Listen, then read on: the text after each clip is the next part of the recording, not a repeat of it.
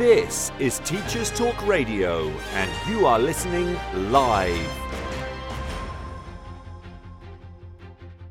I am Shaniqua Edwards-Hayes, and you are here Monday Late Show with me.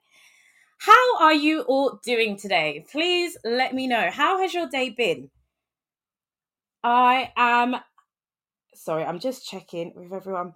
How are you all doing? I am interested to see what's going on, what's been happening. It's been a bit of a crazy one for me today. It's been deadlines galore, reports. That is my life at the moment, just getting loads of reports done. I want to know everything that's happening. I'm just checking there's some technical difficulties. I think we do have Dan here. So we've got a few technical difficulties, but we're going through. So thank you, Dan, for joining. That's no worries at all. It's nice to be here. It's been one of those evenings, I tell you. Blame it on the heat. Same as a windy wet break. That is it. That's what I'm going to do, because it's been one of those evenings. I was so prepared, and then technology. But before I introduce Dan, I'm just going to go over this week. Reports. It's been a bit mad. It's only Monday, but reports are driving me insane at the moment. Deadlines. I've just booked a holiday, and that is very exciting. I haven't gone away since I think 2020, so this is really exciting for me. I'm now taking us to today. Over the last couple of weeks, I've been really having to think about what I wanted to do today's show about. And actually, Ofsted came to mind, because actually I've been really curious. There's been lots of discussions about Ofsted, and actually it's something that growing up, I was quite scared of Ofsted. I found as a child, we're discussing the playground. Oh my gosh, Ofsted's coming. They're going to shut down our school. As a trainee teacher, I do remember, a lot of the teachers gearing stuff around, and my mentor gearing stuff around. This is what Ofsted expects. This is what we need to do because Ofsted said this. And then as a teacher, I found that Ofsted, people fear the name Ofsted. And actually, looking at a few Twitter and teacher tap polls recently, they say that decisions made by school teachers and leaders are heavily influenced by if they've got an upcoming Ofsted inspection. So actually, I want to know a bit more about what it's like to be an Ofsted inspector. The perks, the downsides. How on earth do you even become an Ofsted inspector? And that is why I've decided to, and I'm so happy to be joined by Dan Lambert, Her Majesty's Inspector. So Dan, would you like to introduce yourself? Hi, yeah. Well, that's me. I'm Dan. I'm Dan Lambert. I'm Her Majesty's Inspector. I've been working with Ofsted since about 2015 as an Ofsted Inspector and then as a Her Majesty's Inspector. And I'm dialing in from the New Forest today where it is sweltering. Hey, okay. And I hear you've had a busy day as well. Yeah, it is. I was doing a webinar earlier as well. So I presented to about 400 head teachers and school leaders earlier on today, and been doing other inspection work today as well. Not on site, you'll be pleased to hear. I tend not to do webinars and podcasts from schools. Okay. Gosh, here I am complaining how busy it's been for me. And actually, I think you've had such a hectic day. Please relax after this. Please do. But I actually am interested because you just mentioned something. You said we were an Ofsted inspector and Her Majesty's inspector. I'm interested. What is the difference already? Yeah, so Ofsted inspectors, we employ several thousand Ofsted inspectors, and those are generally colleagues that work in the sector still. So there'll be your head teachers, your deputy heads. These are senior members of staff because obviously the things that we're looking at, we want experienced people looking at. But they're colleagues that we contract, and they do a little bit of work for us every year, or quite a lot of work for us every year.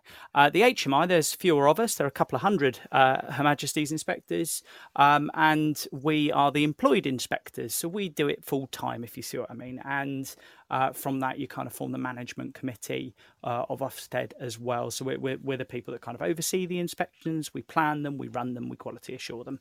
So it's a slightly more senior role, but often doing very, very similar things. So yeah, that's the difference. Oh, thank you. Because already I was like, oh, you're educating me now. And I feel like throughout this session, I feel like we'll all leave a bit more educated. Which I mean, the really cool thing is if you become an HMI, and I hope lots of people eventually do apply to become HMI and do my job. You do have to go through the Privy Council at the Palace, not in person. Your boss takes your name in, and you get approved by the Privy Council, so you end up on the court records at Buckingham Palace. And then I shared that with my mum, because you got to, really, didn't you? Of course. Well, I feel like a VIP. Can I get your autograph? No, I'm as expendable as the chair I sit on. Fear not. I love it. And actually, for those of you who are listening who might not be quite aware, so Ofsted is the Office for Standards in Education, Children's Services and Skills. And so they inspect services providing education and skills for learners of all ages here in the UK. And they also, or in England, and they also inspect and regulate services that care for children and young people. So a real big deal. And actually, I think today, we're trying to make this very clear. We're thinking about Ofsted inspectors, if I'm correct, Dan. Yeah, absolutely. We are focusing on that role. And actually, I'm sure you heard what I said, but, about being a bit scared of Ofsted at the beginning. And sometimes I wonder, have you all been teachers? But you have, if I'm correct. And I'd like to just know a bit more about you and your background, Dan, if that's okay. Yeah. I mean, I'm a primary school teacher by trade. That's what I trained to do. So I graduated in around 2004, and I started teaching in the middle school system at that point. So I was a year 5 teacher, but I taught up to year 8 in the middle school system, which I absolutely loved, because it was a little bit of primary and a little bit of secondary, and I really, really loved that. I also then started working in an SEMH unit within one of the schools that I was in. I was in charge of leading that, and then that kind of ignited a real passion for SEND in me as well. So I spent a lot of time looking at SEND after that, and have always kind of continued in that vein. Moved into more senior posts. And I was incredibly privileged for a number of years to be a head teacher at a junior school in the New Forest as well. But I've also been a foster carer as well, so different bits of the system there. And I've got 2 children of my own. And I think that, I know we're on Teacher Talk Radio. I think the thing is, we'll very often think about Ofsted as people that come into schools, but I think the other thing is we also regulate and inspect in the early years and nurseries and childcare settings. We go right the way up to teacher education. So that might be skits or universities or graduate teacher programs, as well as the MPQs and teacher development areas. But the other thing, which is amazing, and I mentioned I was a foster carer there, but we also work with social care. We regulate and inspect social care as well. So we're made up, as an organisation, made up of some really incredible people. So we've got like nursery managers, social workers, civil servants, legal teams, policy teams, comms teams, and just some incredible people that I get to work with. So yeah, I feel very, very lucky to be doing this. That's quite amazing. There's so much already. I'm like, wow. It's a really, it's a big organisation, but it's made up of humans. If that makes sense. I know that sounds odd, because of course, I was a teacher and a head teacher. Of course, we see the badge and we see the logo, don't we? But it's made up of humans, and it's made up of people, and all of those people really care that kids are getting a good deal in whichever of those things I mentioned, if you see what I mean, whether it's in social care, whether it's in nursery, up to universities, because those are the people that are teaching the children. So that's what everyone's after. I feel like I'm going to dig into that a bit deeper later. Do. But I think you're right. I think we all get into education because we care. And actually, me being curious about what it's like being an Ofsted inspector, I was like, surely you do this because you care as well, and you want to go a bit further, make sure the standards are great for all children. Yeah, absolutely. And so with that, it made me just think about, so you mentioned you started off as a primary school teacher, year 5 at the beginning. And so when you're going to inspect, would you just inspect yourself primary, because that was like your speciality, that's what you, trained in, or are you open? Do you go to all different places?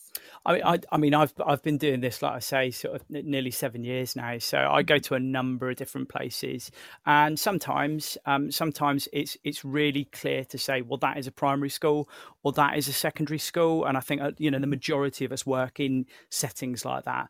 But there are lots and lots of settings where actually that's not the case. So if you go into lots of special schools, for example, those of you who are brilliantly talented phonics teachers and spend a lot of your time teaching a systematic synthetic phonics program, you'd really recognise what is happening sometimes in sixth form as children are still learning to read. So I think there's probably more that's similar about schools across the phases than is different.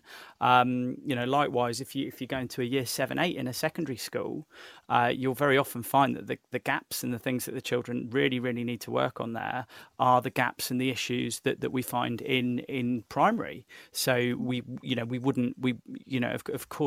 use all of our knowledge there. So I inspect a whole range of things, but in the initial phases of their career, inspectors tend to inspect areas that they know really well. That does make sense. I was really wondering about that, but that does make sense to me. I go to some very, very, really varied places, and what I'd say is wherever you go, it's just a school and they're just children, and it doesn't matter how old they are, and it doesn't matter, I suppose wherever you're going, you just want to make sure they're getting the best possible deal. And with every school being, you couldn't just go and inspect every primary school in the same way, for example. So keep eyes open all the time. That is it. And I like what you just said, that I think every primary school is different, every class is different, every child is different. So I like that you said you take that serious, it's different everywhere you go. And I'm actually a bit more interested in, what is it actually like to be an inspector now? And especially, you were a teacher once upon a time, you've gone through the system, so you've gone up. What is it like? Have you seen the changes of, moving up in your career? What is it like? Do you feel like a VIP? Do you feel like, Beyonce? And and how did you get into this job? I'm actually interested in all those things. Yeah, absolutely. I feel like Beyonce every day. No, not at all. No, and actually, I think it's really important that when I'm in a school, the thing that I tend to say to the school leaders and the head teacher is, look, actually, I'm not the most important bit of the day. Running your school is still the most important bit of the day. I know it might feel like a really, really historic event for this school being inspected. Of course it does. People take it seriously and they want to do a good job. Of course they do. We get that. But you've still got a school to run, and the children in that school are still the most important sort of group there. So you won't see a beehive anywhere near me, unfortunately. But what I'd say is, how did I kind of come into it? Well, I was a school leader, and like many of you, I suppose I spent a lot of time reading the inspection handbook and thinking about what this meant for my school. I'd read the Ofsted research as it was at the time, and I know now lots of people are doing that and really making the most of our research, particularly from our curriculum unit, and making great changes in their schools. So I knew when I was a head teacher that I wanted to start to look into some of that work, and I applied. And you'll find that there's what we call an expression of interest site, and you just Google become an Ofsted inspector, and it takes you all through it. And so I applied, and I got into. I was invited to take part in some training. Yeah. So I went to London for packed my bags and headed off to London, and that's quite exciting for a Dorset boy like me. And I headed on up there to the Bright Lights, and I spent a week just with some incredible people, and these were people from all over the sector. Some of them were deputies, some of them were heads, some of them were CEOs, some of them worked for local authorities, but really intelligent, really specialist people.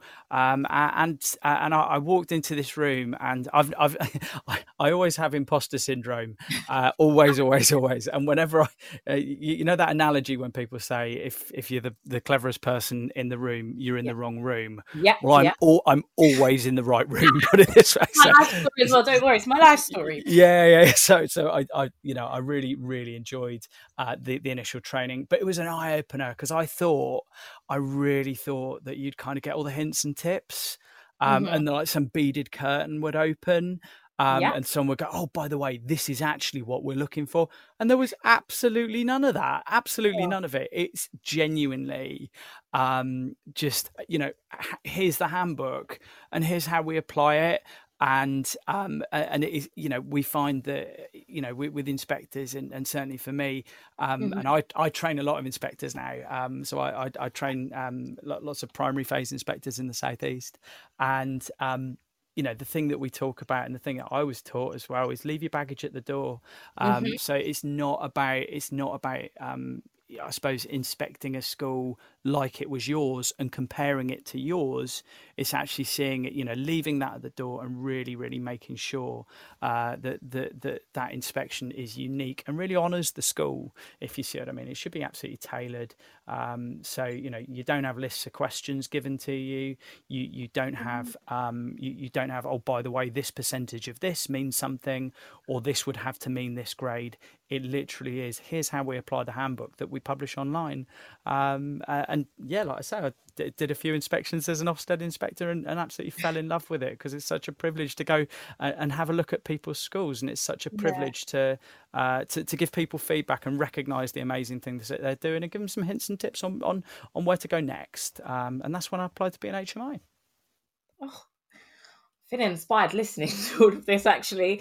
And I think it's great that actually when you said you get to go and visit other schools, you get to see other teachers, and I think what's great is everyone teaches in all different ways, and I find that so amazing. I love going to different classes and seeing how the teachers in my school teach, and I teach, if any of my fellow teachers are listening from my school, they know I teach completely different, but that's how my class love it, and that's how I teach. And I think it's so great for you to be able to go and see that. But I do, and I have heard a lot of, from a lot of teachers where they worry, they panic. And actually, some of them usually teach amazing lessons, but they're Googling, trying to find out what is the perfect Ofsted lesson, when actually, I'm sure you all just want to see them teach. Am I correct? Yeah, I want to see the kids learning, to be honest, and I don't mean that in a lesson necessarily. I think the reality is very, the teacher in front of you, if they're trying to second guess what I'm after, then that's not helpful to them. Do you see what I mean? And what I'd really say is, when we're in schools, we're looking at a jigsaw puzzle. And everyone, of course, we all think this. We all think, I'm the one that's going to break it. I'm the one that's going to get it wrong, or I'm the one that's going to let the side down. And you don't, because what we're looking at is a jigsaw puzzle. We're looking at 1,000-piece jigsaw puzzle, and each little thing that we do is a little piece of that, and we put it all together, hopefully in a fairly systematic way, if you see what I mean. As we're going through, as we're going through our inspection activities, what we'll do, we'll put it all together, and that gives us that picture at the end when we get to it. So it's not a particular way of teaching. There's not a particular style that we're looking for, and certainly not all singing and dancing, if you see what I mean. We never grade lessons. I think that's a really important thing as well. We never go in and grade lessons. But what we'll say is, well, you've told us that this is how you teach phonics, for instance, or this is how you teach mathematics. Then we go and check that that's actually what happens. So stick to your plan, stick to what you were doing. If you'd planned today to be covering this, do cover this. If you think actually that's not what the inspector wants to see, I assure you it is, if that's what was planned. So do stick to that, because I realise there's that temptation to pull something out of the bag and to do something showy, if you see what I mean. And that's not because anyone's a bad person at all. That's natural, isn't it? We want to do our best. We want to impress. We want to show how great we are. But you do that by, I think, just following the plans that you had and doing what you do day in, day out. I love that.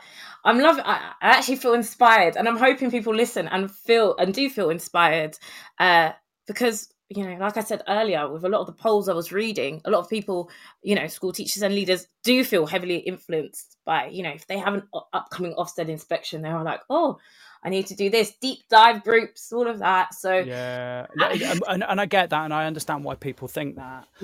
But I think the thing to come back to, and if there could just be one snippet, one bit of advice, I'd say the work for an inspection is done over 3 years, not 3 days. You are the product as a school. The school is a product of all the amazing things that have been happening over the last few years. It's not done overnight on a Tuesday because I called on the Monday. Do you see what I mean? And I completely understand why people do it. I did it myself. I completely understand why people want to, pull it out of the bag. But actually, if you've made the right decisions for the children, they'll shine through. They really do. They really do. Love it. Thank you. And actually, I can't wait to find out some more information about you, Dan, and actually your day-to-day job, what actually happens. But we are going to take a little ad break while we listen to some of our ads from our sponsors and the news. So Dan and I will be back discussing a bit more about what life as an HMI inspector is like. So we'll see you in a bit.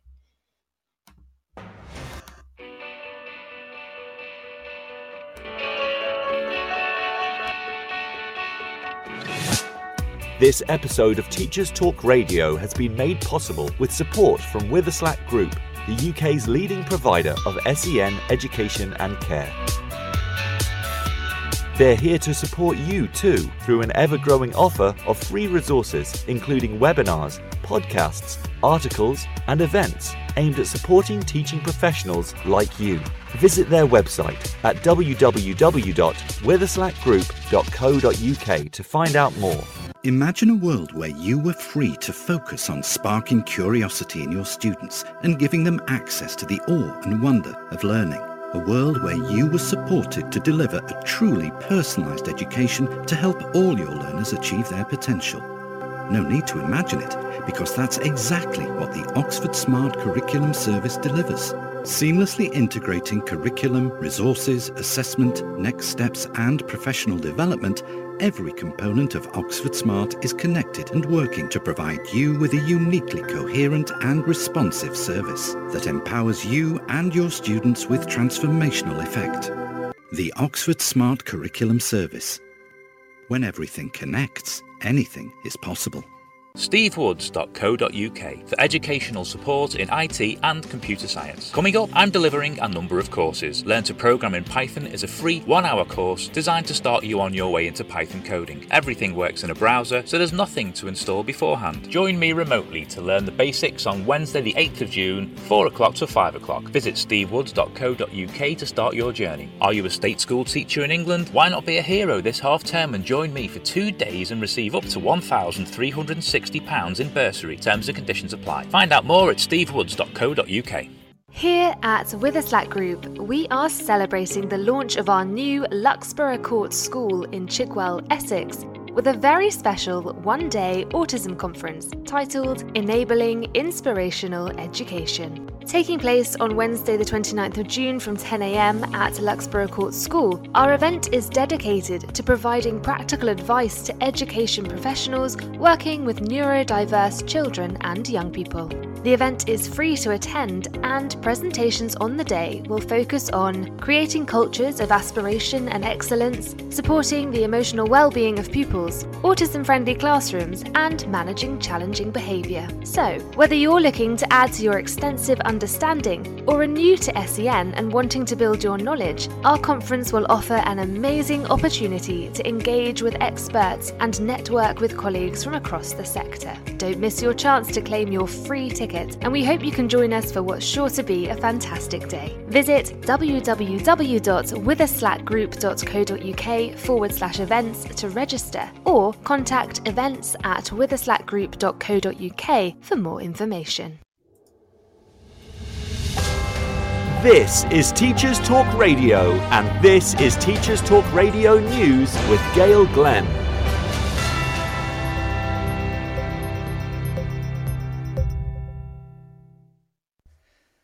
The Mayor of London, Sadiq Khan, has called for all pupils in primary schools to receive free school meals. He wants an urgent expansion of the scheme to include all students in years 3, 4 and 5, regardless of household income. He said, "Free school meals were something my family relied upon, and every child in London deserves that safety net. With the summer holidays on the horizon, it is essential that the government act now to reinstate the meal voucher system to give families dignity and nutritional choice over the summer. This should then be followed by the introduction of universal free school meals for all primary school children from the start of the new school year in September. Multiple London councils are already leading the way on this and showing what can be done if we put the health and well-being of our young people first in such perilous economic times. It is time for the government to step up. Official figures show that inflation reached 9% in April as the cost of food, energy and transport surges, and is expected to reach 11% later this year. Polling by YouGov found that 83% of adults in London say their household cost of living has increased over the last 6 months.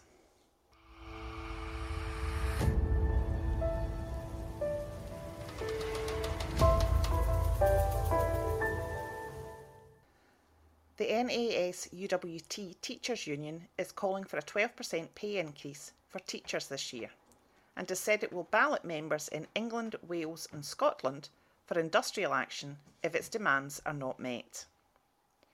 Dr. Patrick Roach, NAS UWT General Secretary, said, "Teachers are suffering not only from the cost of living crisis, which the whole country is grappling with, but 12 years of real terms pay cuts, which has left a 20% shortfall in the value of their salaries. If the government and the pay review body reject a positive programme of restorative pay awards for teachers, then we will be asking our members whether they're prepared to take national industrial action in response. The government wrongly assumed teachers would simply stand by as they erode pay and strip our education system to the bone. But this weekend, thousands of teachers from every corner of the UK joined together to demonstrate our strength, unity and determination to stand up and to fight back. Our message is clear and has now been delivered directly to the government on their doorstep. We will not allow cuts to our members' pay and attacks on their pensions. If a pay rise is not awarded, it will be won by our members in workplaces through industrial action." This has been your latest Teachers Talk Radio News with Gail Glenn.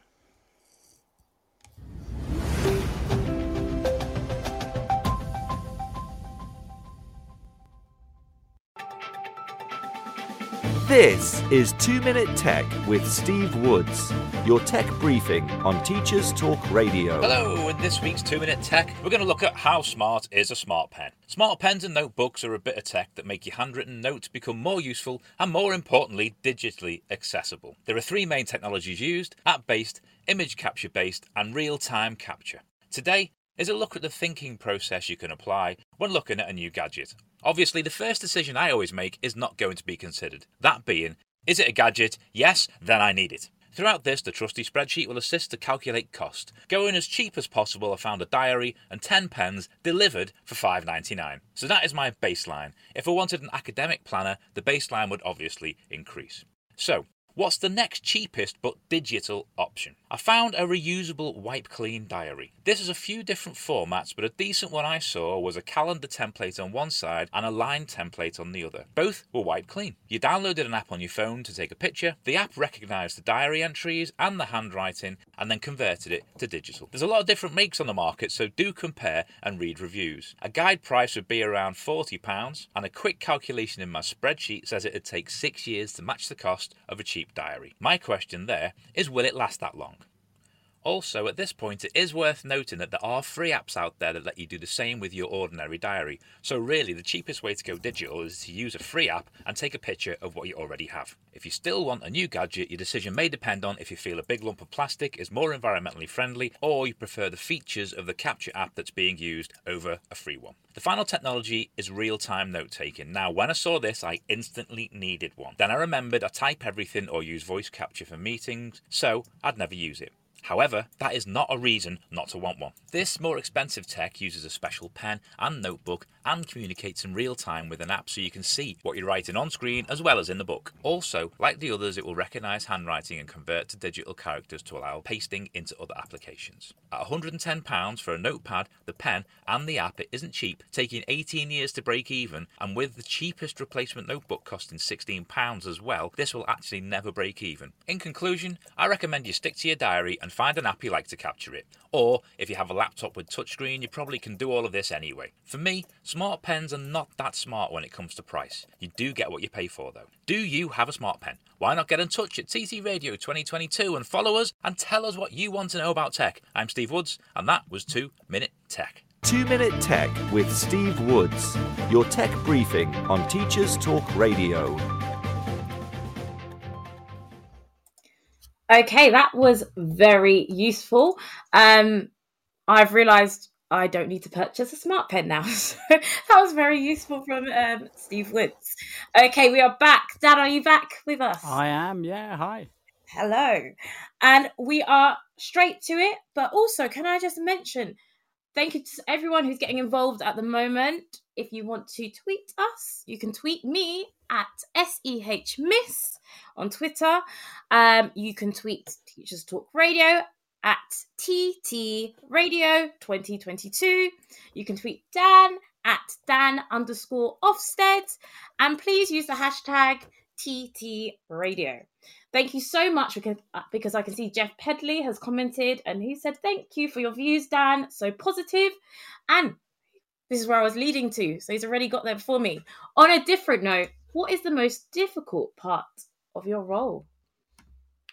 Yeah, I mean, it won't surprise anyone that I have to look at a lot of really, really challenging safeguarding information.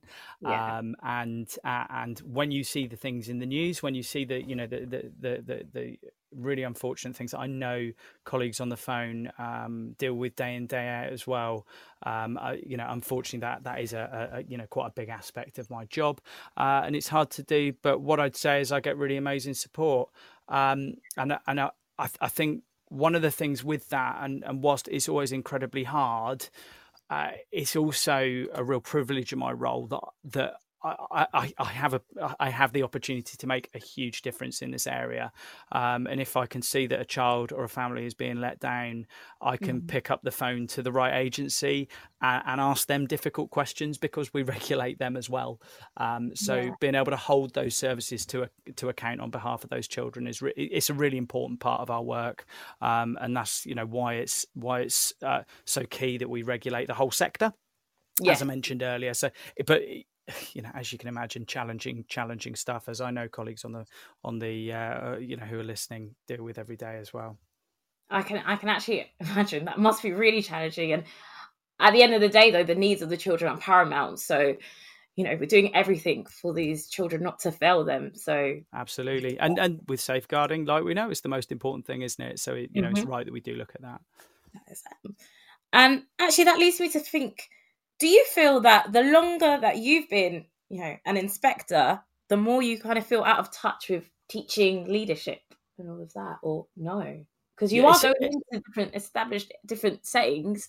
But yeah, I'm interested. Yeah, no, it's a great question. It's a really important one as well, because we know that a lot of school leaders worry about this, and that's completely understandable because, I mentioned earlier, we've got Ofsted inspectors who will be, they will be leaving their school on a Monday, really well aware of the challenges, what's been happening, what's going on in education, what's happening in the local authority, what's happening in their MAT, what are the latest social media trends, whatever it may be, and they'll have been ingrained in that and working in that day to day.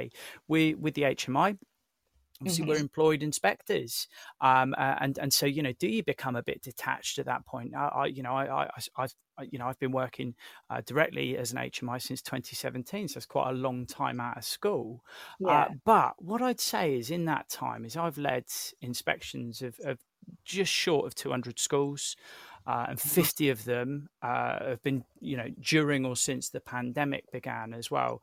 I've inspected absolutely every phase of education, from maintained nurseries up to colleges, and everything in between: primary, junior, infant, secondary schools. I've been in the maintained sector, and I've been in the independent sector. I've been in special schools. I've been in selective grammar schools. And so I like to think that gives me a real understanding of how different schools work, their uniqueness, but also the universal challenges that teachers and school leaders face every day. So, I think the key thing on any inspection is that the school leader is the expert on their school. And I always try and work with them to all of my colleagues do too, is how we work. We want to work with you to understand your school and, in that really, really short amount of time that we're there. So, for me, as I mentioned, it's a real privilege visiting so many places. But I think every inspection I do sort of helps to ground me in the realities and challenges faced by teachers and leaders, because I meet you every inspection and you tell me how it is, the good, the bad and the ugly. So I think that helps. Okay. And I love that, and it makes me think as well, because I've spoken to a lot of head teachers who actually feel that, when they become a head teacher, they kind of feel a bit out of touch of being in the classroom. So actually it made me think as well, if I'm correct, for you to become an Ofsted inspector, you have to have been at least a head teacher for a while, or am I wrong, or a middle leader? Yeah, not necessarily. I mean, what we ask for is leadership experience, generally, and so in primary it would normally be head or deputy. And in secondary, it may have been head of a large department as well, if you see what I mean. So, I think it's really important that people have that leadership experience, because, of course, we will be looking at visiting classrooms. We'll be looking at the curriculum. We'll be doing a lot of work, looking at pupils' work and talking to children as well. But the other thing that we need to do is look at the strategic elements of the school, and so I think it's important. And school leaders, we know, when we speak to school leaders, they want people who are credible and have done similar jobs to them. It doesn't have to be exactly the same, but have done the similar job. So I like to think that when I sit opposite a head teacher, they're able to look me in the eye and say, well, yeah, actually, you've done my job, and that we have a shared understanding there as well, and that helps. But it's certainly we attract a really varied cross section of the sector as well, and I think that's what makes it a great job. There you go. And for anyone who's listening and considering being an Ofsted inspector, I feel like there's lots of information we've just got there. And obviously, if you end up becoming one, don't forget about me. Don't forget about mentioning me and Dan. We helped get you there. But yeah, there we go with that. And so, Dan, what makes you smile about your job? What are some of the perks and, great things that you get to see? I know you've mentioned a few actually already, but... Well, you've said I'm like Beyonce, so, that's made my day already, really. But it's, bringing school inspection back to the streets, really. So, it's the same thing as when I applied to be a teacher. And that's children. They're unpredictable and wonderful, aren't they? Always. And that's their default. And that's what makes them brilliant.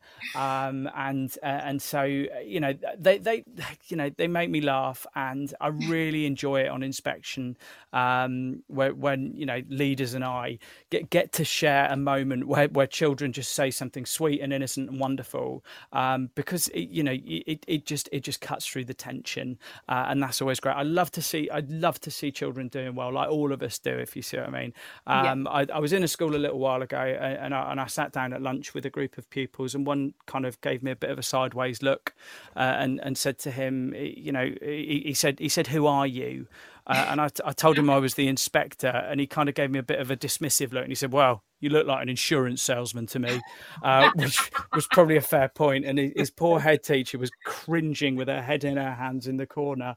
But you've just got to laugh, haven't you? Because it's wonderful. Yes. And he wasn't wrong. I did look like an insurance salesman. Sorry, I'm imagining it now. I'm imagining it.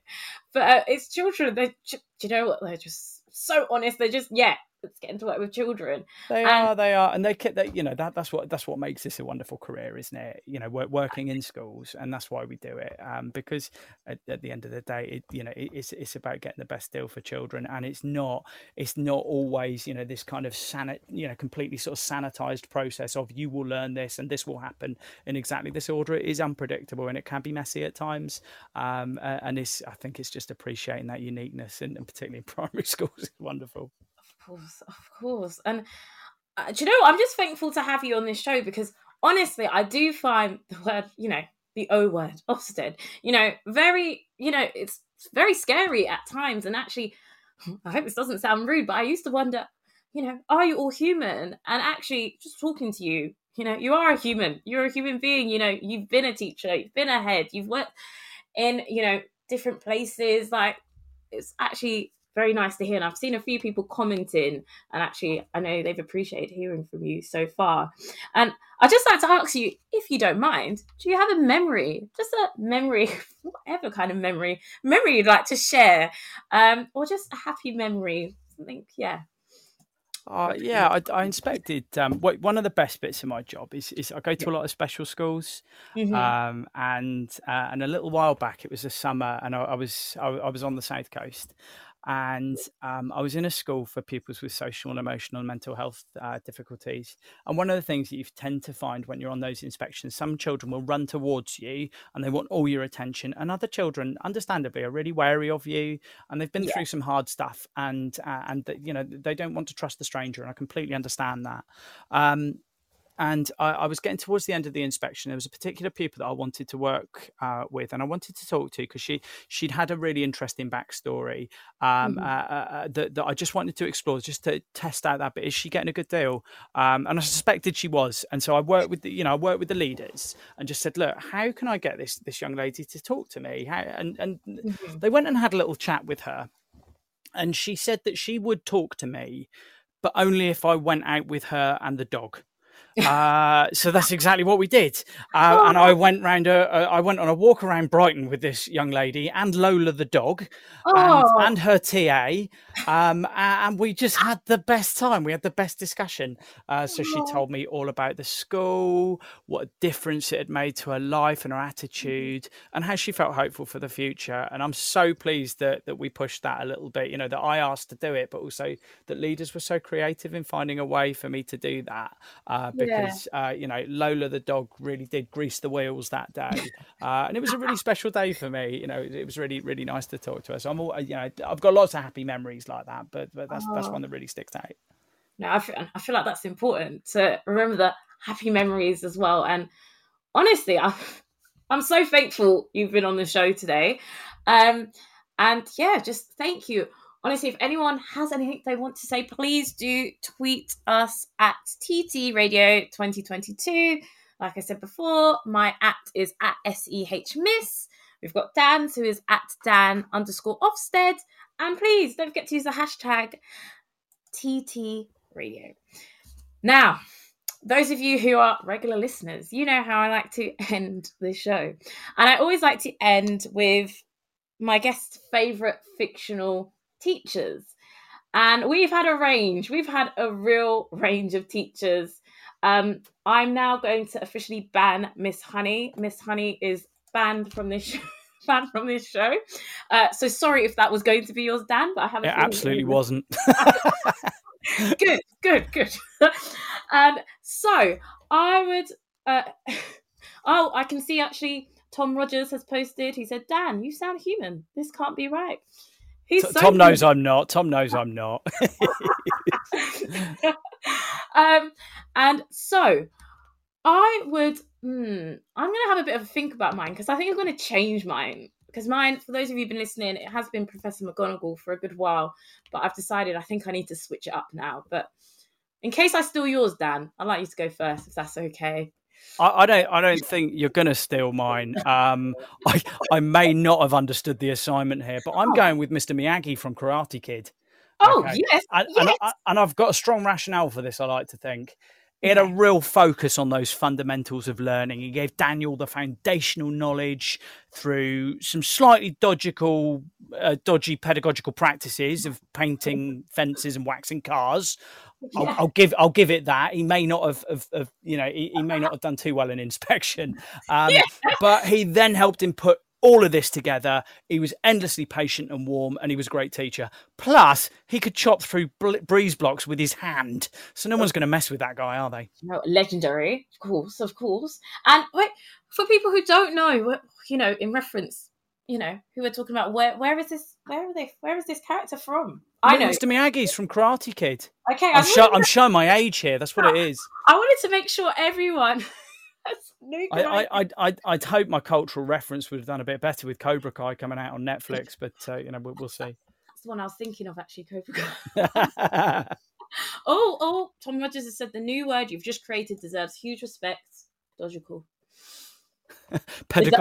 Pedagogical, is that? Pedagogical. There we go. So I was having a think about mine, and I am taking it back a bit to those of you who've ever watched Arthur, about the show, the cartoon about Arthur the Aardvark. And I'm taking it back to, I'm hoping someone says, yes, I know what you're talking about, Shooting. And mine is Mr. Ratburn. And it's Mr. Ratburn because firstly I wanted to choose someone not from Harry Potter, because I was going to go through a long list of Harry Potter teachers. But actually, Mr. Ratburn, he's often friendly, he's helpful, good-natured. He truly does care about his students, and I feel like I can relate because I do. My students are my life. I do care about them a lot. There's been episodes where he explains that schoolwork is difficult because he wants to challenge his students, and he knows they can handle it. He does struggle with modern technology, and actually, as of today, I've realised I do too. But he's a good little character. So yeah. Arthur, that's me, Arthur. So please do let me know who are your favourite fictional teachers. I'd love to read them. Now, it has been so great to have you on the show, Dan. Absolutely amazing to have you on. So thank you. Not at all. It's been an absolute pleasure. Oh, and honestly, I've left with so many little gems from you. Is there one final thing you'd want us to leave remembering from you? Just keep talking to us. Do you see what I mean? I think I think the second guessing and sometimes the anxiety we completely understand, but inspectors are human, and we're just people, and we did your job once as well, all of us, and we remember what was difficult about it, the things that we got right, the things that we got wrong, but also what's wonderful about it, and that's what we got in common. Love that. What a great way to end it. So thank you again to everyone who's been listening. I am usually alternate weeks, but I am back again next week, Monday. I'm joined by Lucy Harding, Nigel Hooson and Kelly Wright, and we are discussing prison education, which is something that I'm really interested in and want to know a bit more about as well. So I shall see you all next week. Have a lovely evening. Bye. You've been listening to Teachers Talk Radio. Tune in live and listen back at ttradio.org. We look forward to hearing from you next time on Teachers Talk Radio.